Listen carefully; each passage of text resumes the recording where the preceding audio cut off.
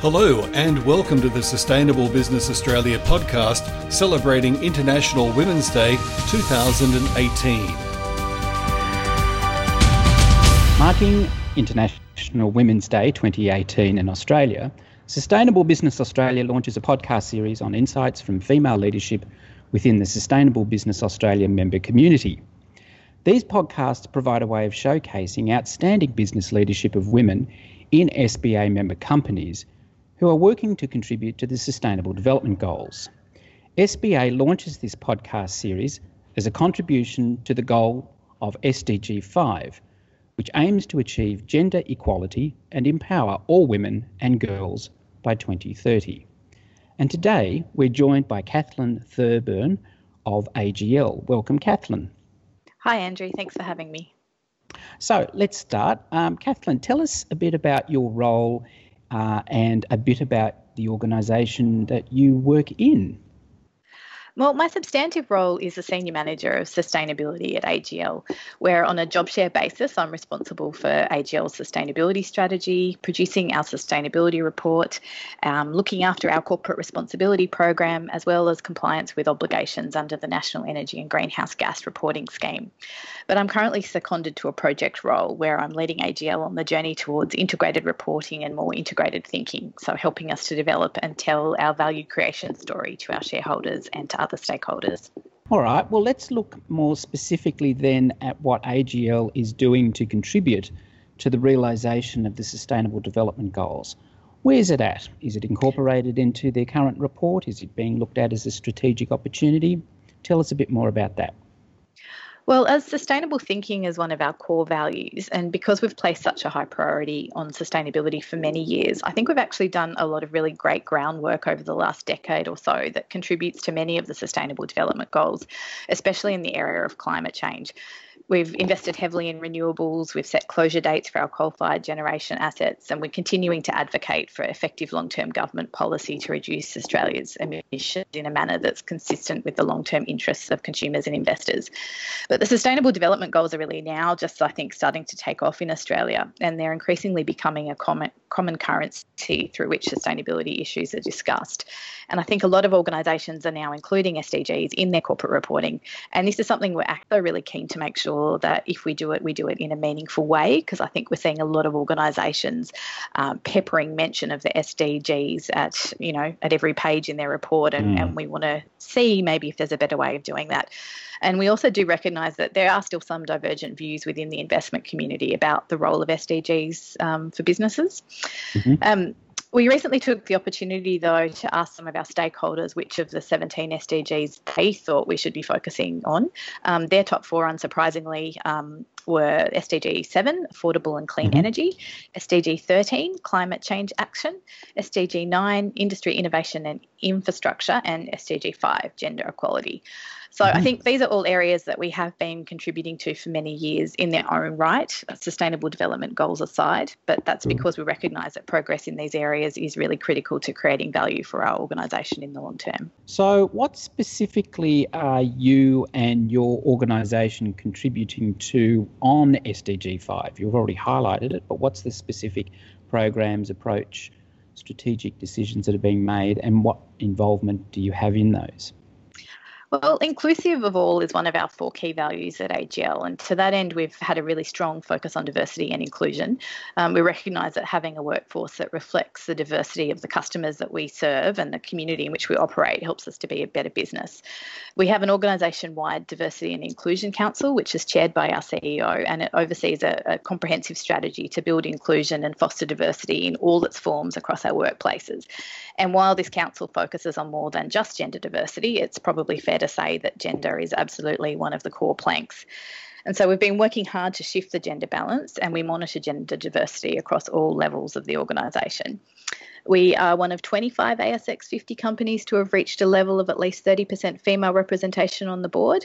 And for a number of years, we've also had a target to increase the representation of women in our senior leadership pipeline to above 40% by FY19. And we actually achieved this target at the end of calendar year 2017.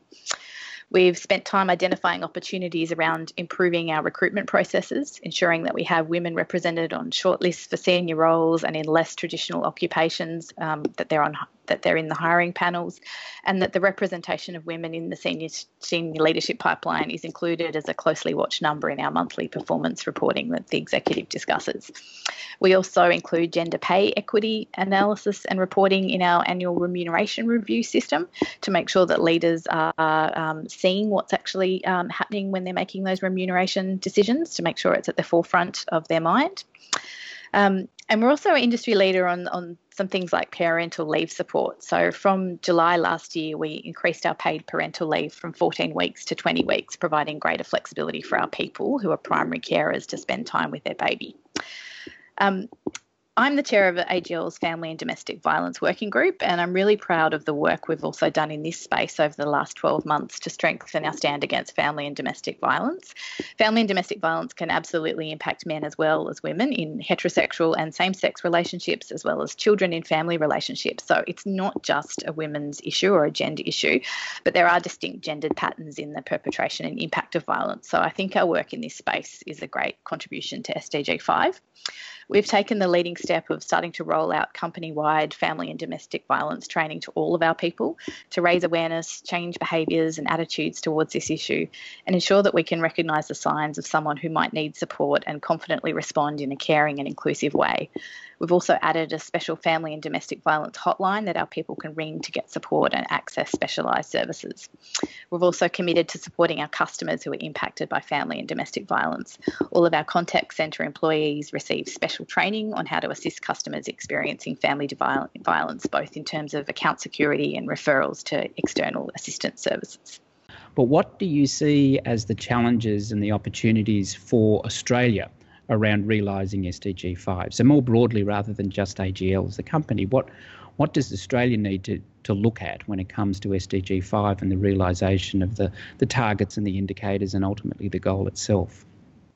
Well, it's a tricky one. I think when we are in large corporates who have the resources to, spend time and effort on getting their people processes right, we can start to feel like we've made a significant move. But then when you start to look at maybe smaller businesses or other non-sort of people in corporate roles, I think there's probably a lot further to go than maybe what sometimes we are blinkered into thinking because of some of the leading work that we've done in our organisation.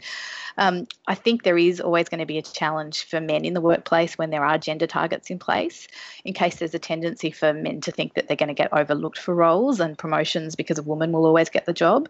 But I don't think this is the case at all, but I think it's also about making sure that men understand as well that this is about doing things like making sure that hiring leaders have filtered out all their conscious and unconscious bias during the hiring process to make sure that talented women get a seat at the interview table, and making sure that workplaces are women friendly, which often means flexible and family friendly to attract women to the organisation. But I think this type of workplace culture also benefits men in the workplace too, and people who want work-life balance for reasons other than family.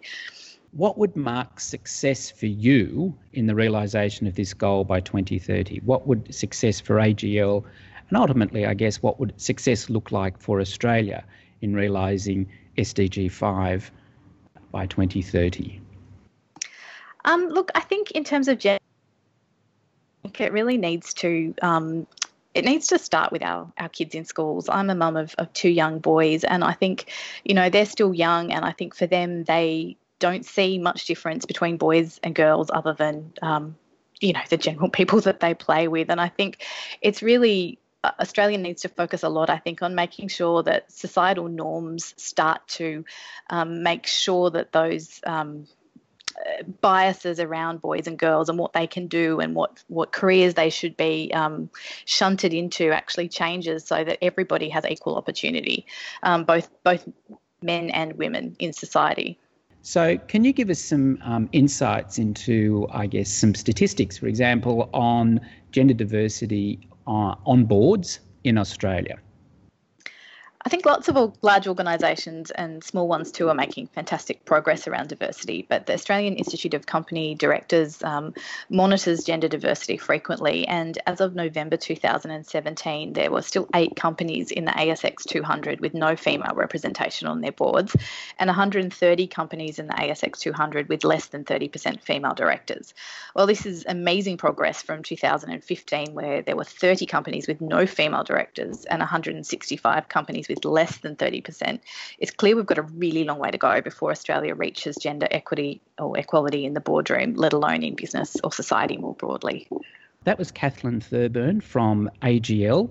Kathleen's been part of the SBA International Women's Day 2018 podcast series.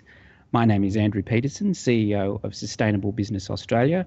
For all podcasts from SBA, go to www.sba.asn.au. Thank you very much for your time.